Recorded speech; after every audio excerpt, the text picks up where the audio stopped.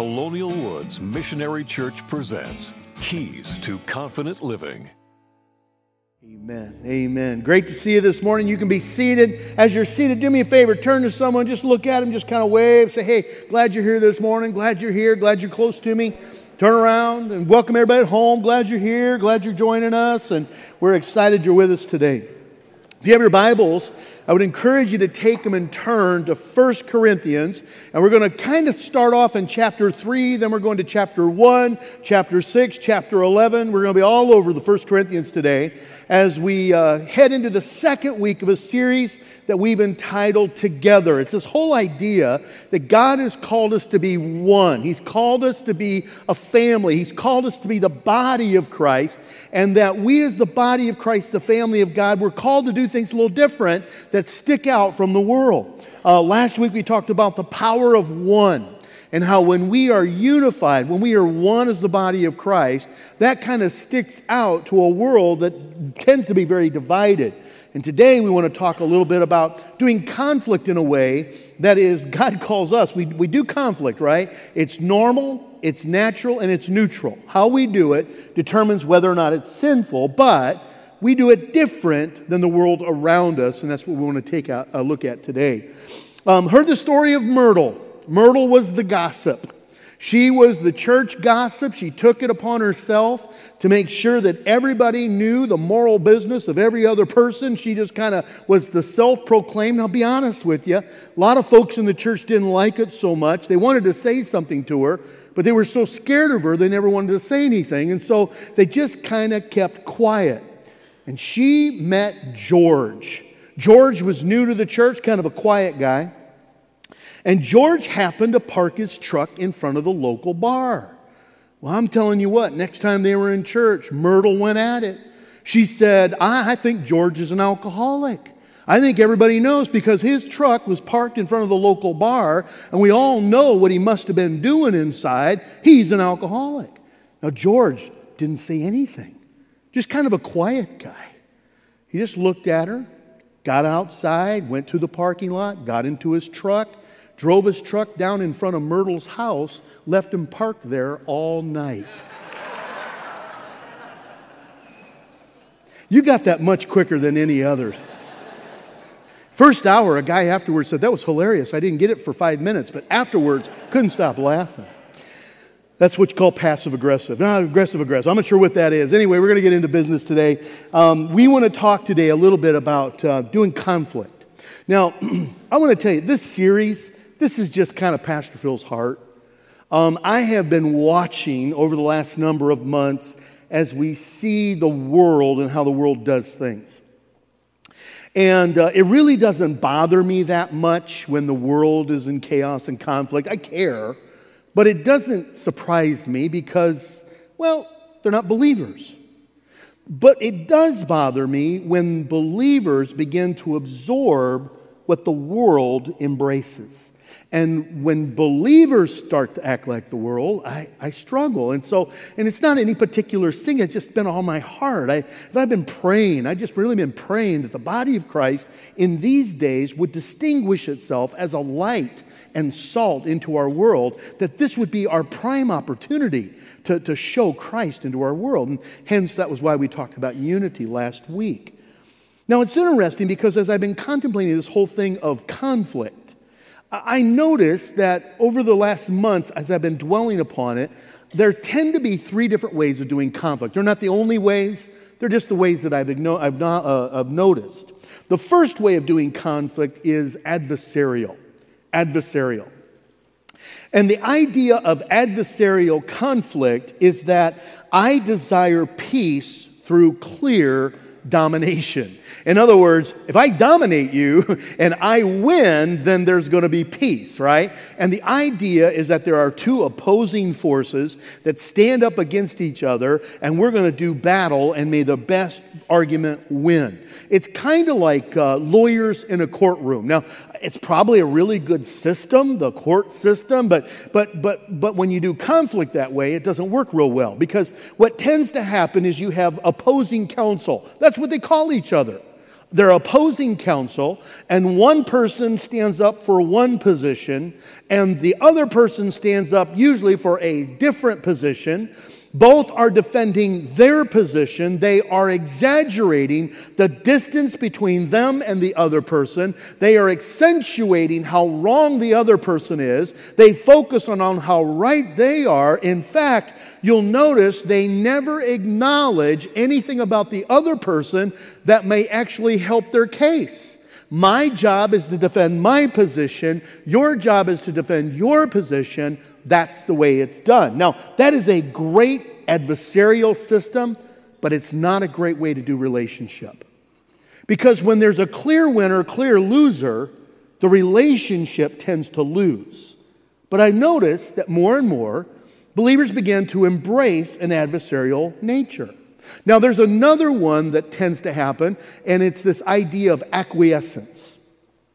Acquiescence is the desire for peace through the lack of conflict. It's the desire that if we can just avoid all conflict, act like there is no disagreement, then we're going to really have peace. Now, the problem with that is it doesn't work. In fact, I find that oftentimes believers think this is the way you're supposed to do conflict. Jesus said, blessed are the peacemakers, right? Because they will be called children of God. Jesus said that if someone strikes you on one cheek, turn to them the other cheek. Right? I always say if somebody strikes you on the cheek, take off, run. Get away from them. Don't let them hit you a second time. Kidding. But as you look at this whole idea of conflict, we think that Jesus wants us just to simply be doormats and act as though everything's okay. That isn't actually what Jesus taught. Jesus actually taught that peacemaking means that we are fighting for peace. Sometimes you actually have to have conflict to bring about peace. But we often will acquiesce, which means it's the white flag concept. If I just surrender, if I just give in to everything, it'll just make the conflict go away. Now, the problem with that is that if I do that, what I've really done is I've internalized the conflict. And when you internalize conflict, it turns into resentment. And over the course of time, I guarantee it will leak out. Your emotions will always find a way to exhibit themselves, and so you either deal with your emotions or your emotions will deal with you, and the longer you delay it tends to be the more unhealthy way that our emotions deal with us. The third way of doing conflict that I think about is, I think, a very biblical way. It's this idea of arbitration. Arbitration is the desire to find a mutual agreement. It's all about win-win. As much as possible. Now, I'll be honest with you, sometimes that's not possible. Sometimes you cannot come to a win-win, but I want to tell you, that is very, very seldom. And we do our best to be able to understand the other person's position, to help reason with our position, and somehow make movement toward the other person. In fact, I will simply say this. For arbitration to work, it almost always means that both parties have to take a step toward the other party in order to do so. That's a very biblical concept. And by the way, I believe it's the concept that's inferred by the whole idea of being a peacemaker. That sometimes we just simply have to move toward one another. Now, we're going to go into the book of 1 Corinthians today, and I like reading about the church of Corinth. And after I said it in last hour, I'm realizing it probably wasn't good for me to say it, but I'm going to say it anyway. I kind of like the book of 1 Corinthians because they're really messed up Christians. And it makes me feel better about myself when I see that they are saints, that they are called to be holy, they're Christians, but they still struggle with stuff. And it just kind of makes me feel good knowing that, you know what, I'm not the first person who's ever felt this way. I'm not the first person who's ever messed up as a believer. And so ever since I became a believer, I've loved to read the book of 1 Corinthians. But it's a messed up church. It really is. In fact, last week we talked about that it's a church that's divided. Well, it also is a church that doesn't do conflict in a very good way. And it's interesting when you go into chapter 3, what Paul says. In chapter 3, verse 1, he says, brothers, and I think he's including sisters on this, I could not address you as spiritual, but as worldly. Let me put it a different way. I could not address you as being led by the Spirit, but by being controlled by yourself. The King James calls it carnal. You're mere infants in Christ. I gave you milk, not solid food, for you were not yet ready for it. Indeed, you're still not ready. You are still worldly. For since there is jealousy and quarreling among you, are you not worldly? Now 3 times Paul uses that word. And what he says is, you're the body of Christ, you're the family of God, you're the ones that are called out to be different in the world, and yet you're acting an awful lot like the world. Are you not acting like mere men? The idea that Paul is helping the church to understand is, you don't have to just act like everybody else. We don't have to be like everybody else. Yes, we live in the world, and I got to be honest with you, sometimes when you're doing conflict in the world's sandbox, let's just be honest, you get sucked into that. My concern is that when we do battle in that origin, how sometimes we embrace it and bring it inside the body, into our marriages, into our families, into our relationships, and even into the church. Paul says when you have conflict within the body of Christ, we got to do this different. Now, I'm going to give you 3 case studies, beginning in chapter 1, of what unhealthy conflict does to a relationship. Now, the first one we find is in chapter 1. We could actually look at the first 12, 15 verses, but we're just going to look at several verses in here. And we're going to look at verses 10, starting with chapter 1, verse 10. Unhealthy conflict is characterized by polarization. You drift further apart rather than closer together. Look what he says. I appeal to you, brothers and sisters, in the name of the Lord Jesus Christ, that all of you agree with one another, so that there may be no divisions among you, and that you may be perfectly united in mind and thought. My brothers, some from Chloe's household have informed me that there are quarrels among you. What I mean by this is, one of you says, I follow Paul. Another says, I follow Apollos. Another says, I follow Cephas, or Peter. That's another name for Peter. I follow Peter. And still another says, I follow Christ. Is Christ divided? Was Paul crucified for you? Were you baptized into the name of Paul? Paul says, I'm so glad I didn't baptize hardly anybody. I mean, Crispus and Gaius, and yeah, there was a few people in the household of Stephanas. But beyond that, I don't even know if I baptized anybody. He says, because it's not about being baptized, but to preach the gospel, not with words of human wisdom, lest the cross of Christ be emptied of its power. What's happening? They're taking positions and they're identifying by who and what leader they identify with.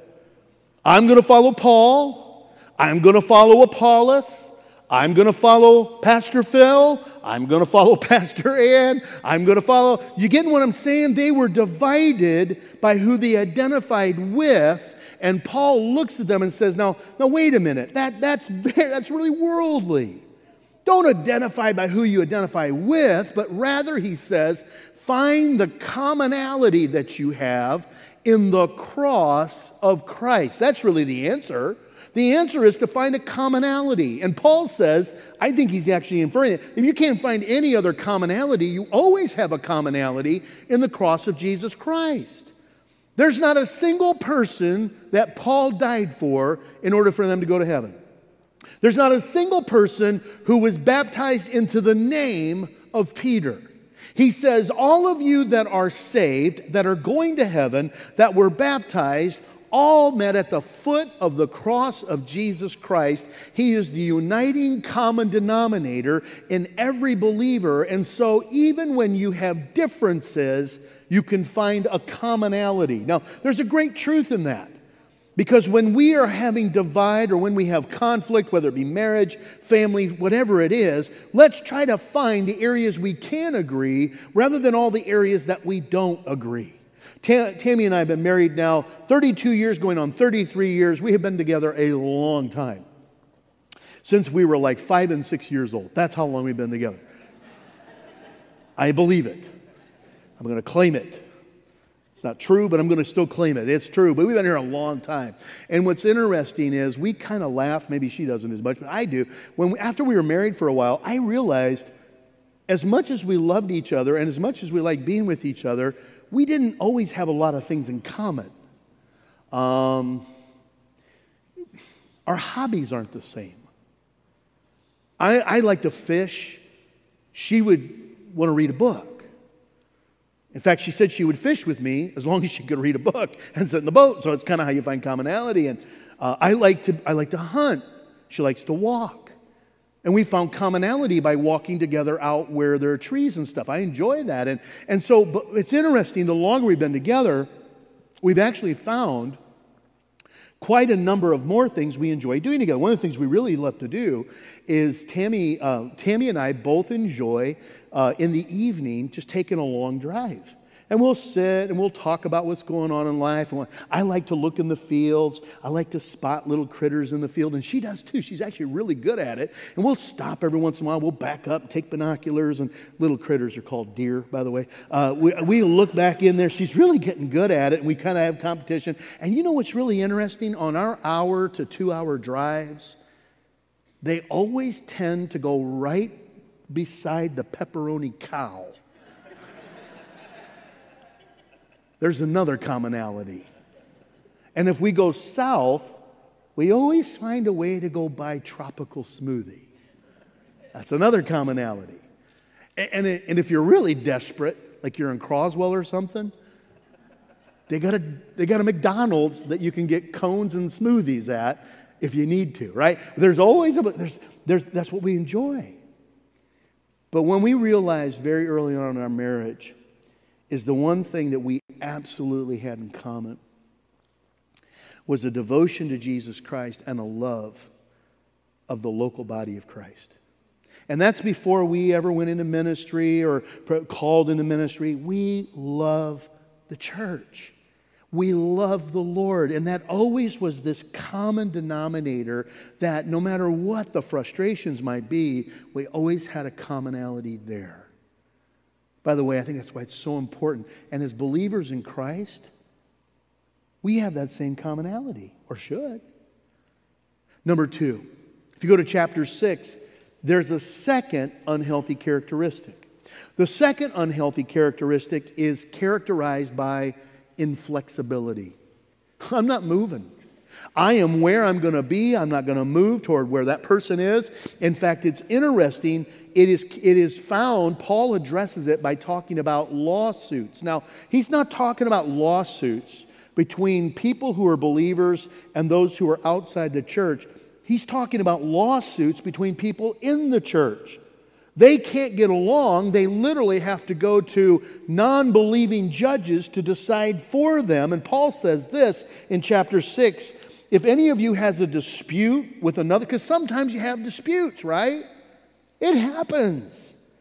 There is not, raise your hand if you're married, real quick. Ever had a dispute with the person you're married to?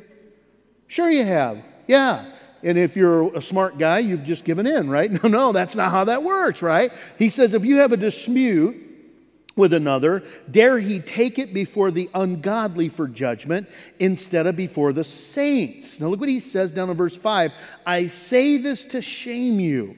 Is it possible there isn't anybody among you wise enough to judge a dispute between believers? But instead, one brother goes to law against another, and this is in front of non-believers. What's he saying? He says, you're taking your disagreement between non-believers, and he says, what kind of testimony is that?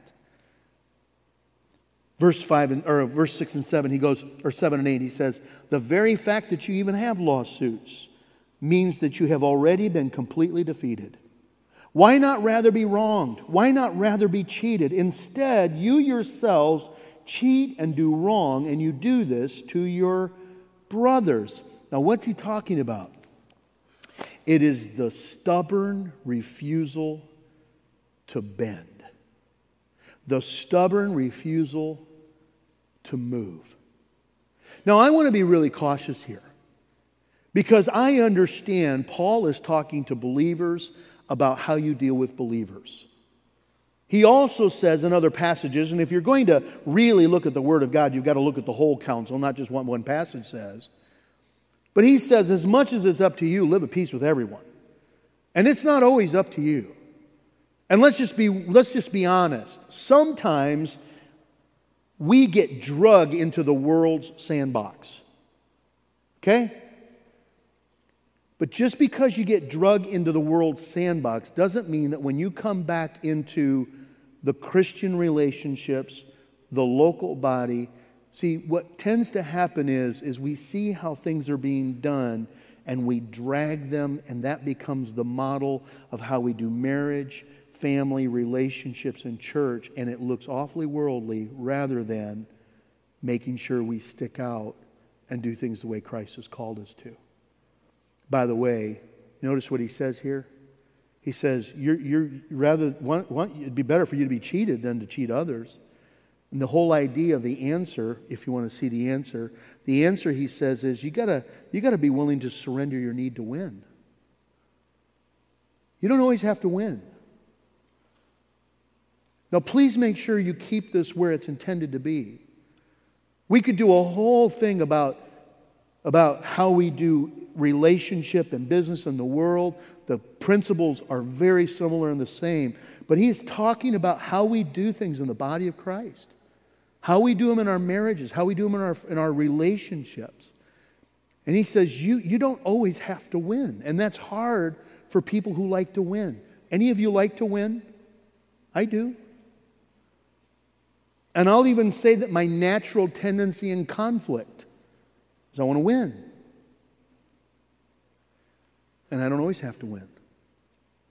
In fact, this is so counterintuitive. Christ calls me at times to give up my rights. Now, I want to make sure I say this correctly. We live in an incredible country. We have lots of rights by virtue of being United States citizens. Those who are watching online, a good number of them are watching from across the border in Canada. Our borders are closed, so they're not able to come to church in person. And you have an incredible country too. But we do. We have a lot of rights. And by the way, we need to make sure we defend those rights. But I think sometimes that attitude permeates into the body. And we start taking those rights into our marriages, our relationships, and our church. And you know what's really interesting? Christ calls us at times to submit and surrender and serve rather than to demand our rights with each other. I have some rights as a husband. Christ calls me to serve my wife. I have some rights as a parent. Christ calls me to love and submit and serve my kids. And you're saying, how can you prove that? John 13. John 13, Jesus is He's the Son of God. Jesus is the author and the creator of this universe, Scripture says. Jesus is the one whom Paul says in Philippians 2, one day every knee shall bow, every tongue shall confess that Jesus Christ is Lord, and that the Lord at one day is going to put all things at His feet as a footstep. I think we can agree Jesus is the strongest in the room. And He's about to have His final supper with the disciples. And He is definitely the guest of honor. And He's just about to teach them about how the bread is a representation of His sinless body. And He's about to give them the cup, which represents His blood shed for them. And Scripture says He gets up, takes off His outer cloak, puts a towel around His waist, and begins to wash the disciples' feet, even Judas, who is going to betray Him, even Peter, who's going to deny Him 3 times, and even everyone around the table, all of whom are going to abandon Him. But He's the strongest. He has His rights. And Jesus said, but I didn't come to be served. I came to serve and to die as a ransom for many. And oh, by the way, if you want to follow me, no student is above his teacher, John chapter 13. So do what I do. Paul says, I got all kinds of rights. I have rights as a leader in the church. I have rights as a Pharisee. I have rights as a Roman citizen. But I want you to know, I'll give all those up in order to be able to share the gospel with many. Because it's not about my rights. And somehow balancing those are challenging, aren't they? Christ calls me. By the way, how do I balance that? I surrender. Number three, the characterization found in chapter 11. Got to hustle. Chapter 11, I got to set the groundwork. In chapter 11, the disciples and the early church, every time they would come together, for any kind of worship, they would celebrate the Lord's Supper. That was just part of doing church. They would meet in homes. They would meet in public places. But they would always have the Lord's Supper because it was a representation of the body and the blood of Jesus Christ. What started to happen in the church is they started to participate in something called love feasts. In other words, we're coming together anyway. Why not have a potluck? By the way, Christians didn't just start liking to eat together 20 years ago. Okay? They went out to Bob Evans like 2,000 years ago. That's just where they went. And Big Boy for dessert. But they would have love feasts, okay?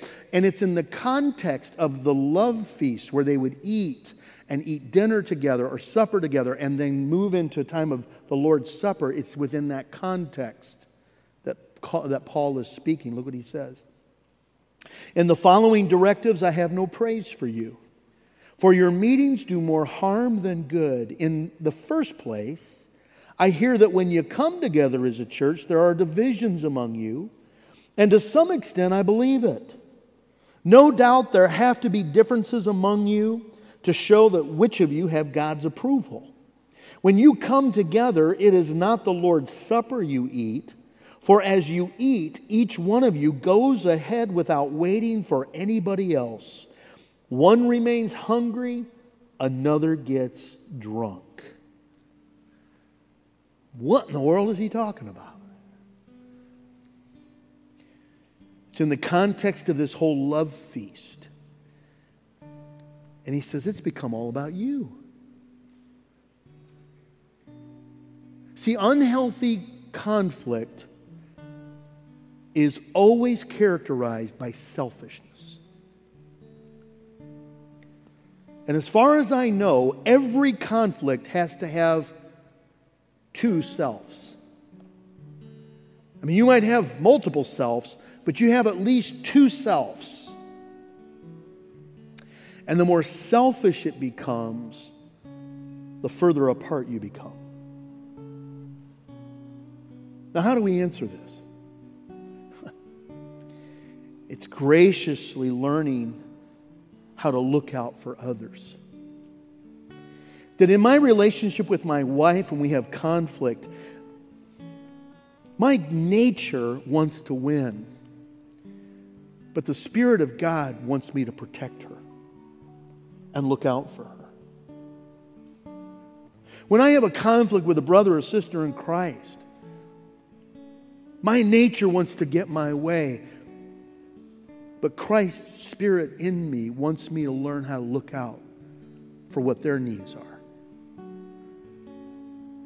It is so unnatural. It is so not normal, but it is Jesus. And let me tell you, it speaks loudly into a world that just doesn't do conflict very well. If you were to read the book of Corinthians, and I encouraged you last week to do it. I didn't know I was going to actually preach out of it this week, but I encourage you to read the whole book of 1 Corinthians. And if you read it and you took out the chapter marks, because there originally were no chapters, and you take out all the verses, because there initially were no verse marks. We've just done that to make it easier for people to reference it and find it. And you were to read it as it was intended, it is just simply a letter to a church. you would find that there's a very natural flow and a very natural progression which naturally finds its kind of culmination in chapter 13. And some of you immediately know what I'm talking about because, oh yeah, 1 Corinthians 13, that's the love chapter. That's the wedding chapter. That's the one we read at weddings. Do you know that Paul wasn't referring to weddings? It applies. He wasn't even talking about marriage only. He said this is how you ought to just do life. And he says in verse 13, chapter 13, verse 1, he says,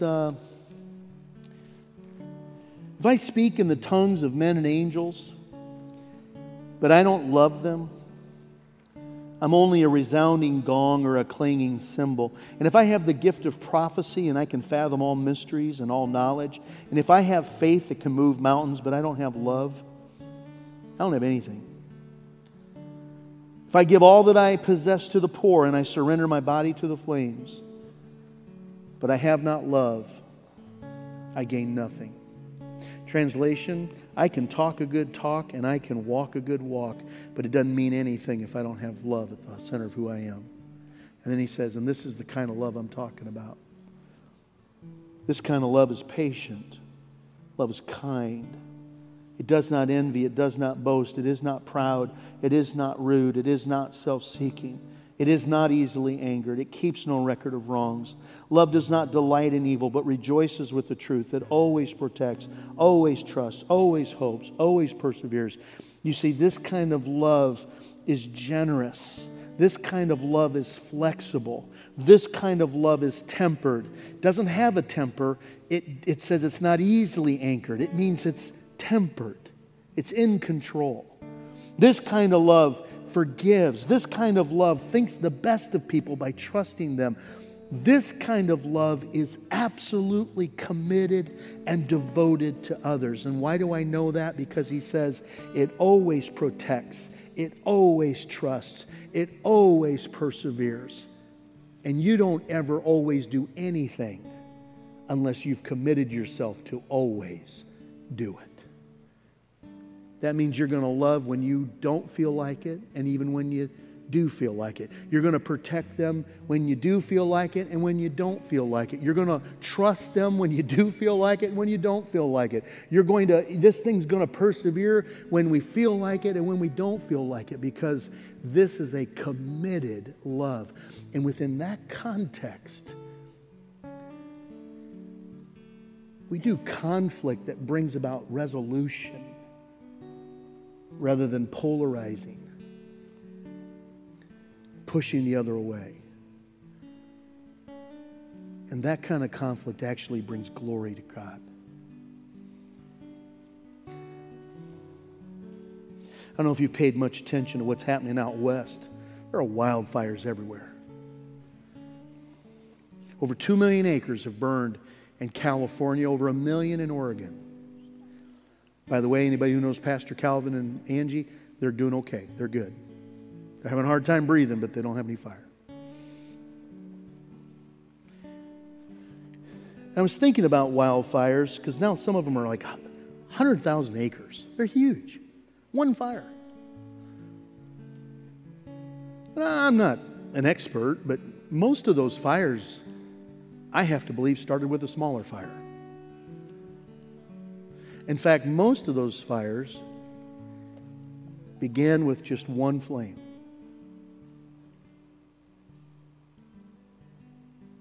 And imagine when that first flame began to spark, if someone had been sitting there with a bucket of water and just whoosh, put it on it. Wouldn't have gone anywhere, would it? Every single one of you in your relationships carries 2 buckets. And one of your buckets is full of water and one of your buckets is full of gasoline. And every time there's a spark, you get to decide which bucket you're going to throw. Can I encourage you in Christ? throw the water. Love each other. Endure. Look out for them. And be a model into the world around us. Father, thanks for your word. I love how you challenge me constantly. But I never feel like you're criticizing me. I just always feel like you're challenging me. It's almost like when you look at Phil Whetstone, you say, you know what? I see the best of who you could be. And I want to challenge you to become that person through my grace and through my Spirit. And Lord, I'm trying desperately to learn how to be a husband and a dad and a friend and a leader that honors you in the way that I do this thing of conflict. Forgive me, Lord, when it feels like I've got to be about my own way. When in a moment I kind of flare up and it's about me more than it's about us. And Lord, as the body of Christ represents countless numbers of families and organizations and relationships, marriages. Holy Spirit, I would ask that you, because we asked you before we ever began to speak, and we said we were going to surrender. Lord, speak to me, not to the person next to me, but speak to me and hone me in the way that I relate and even do conflict with others. Thank you, Lord. It's in Jesus' name we pray. Amen. Colonial Woods Missionary Church presents Keys to Confident Living.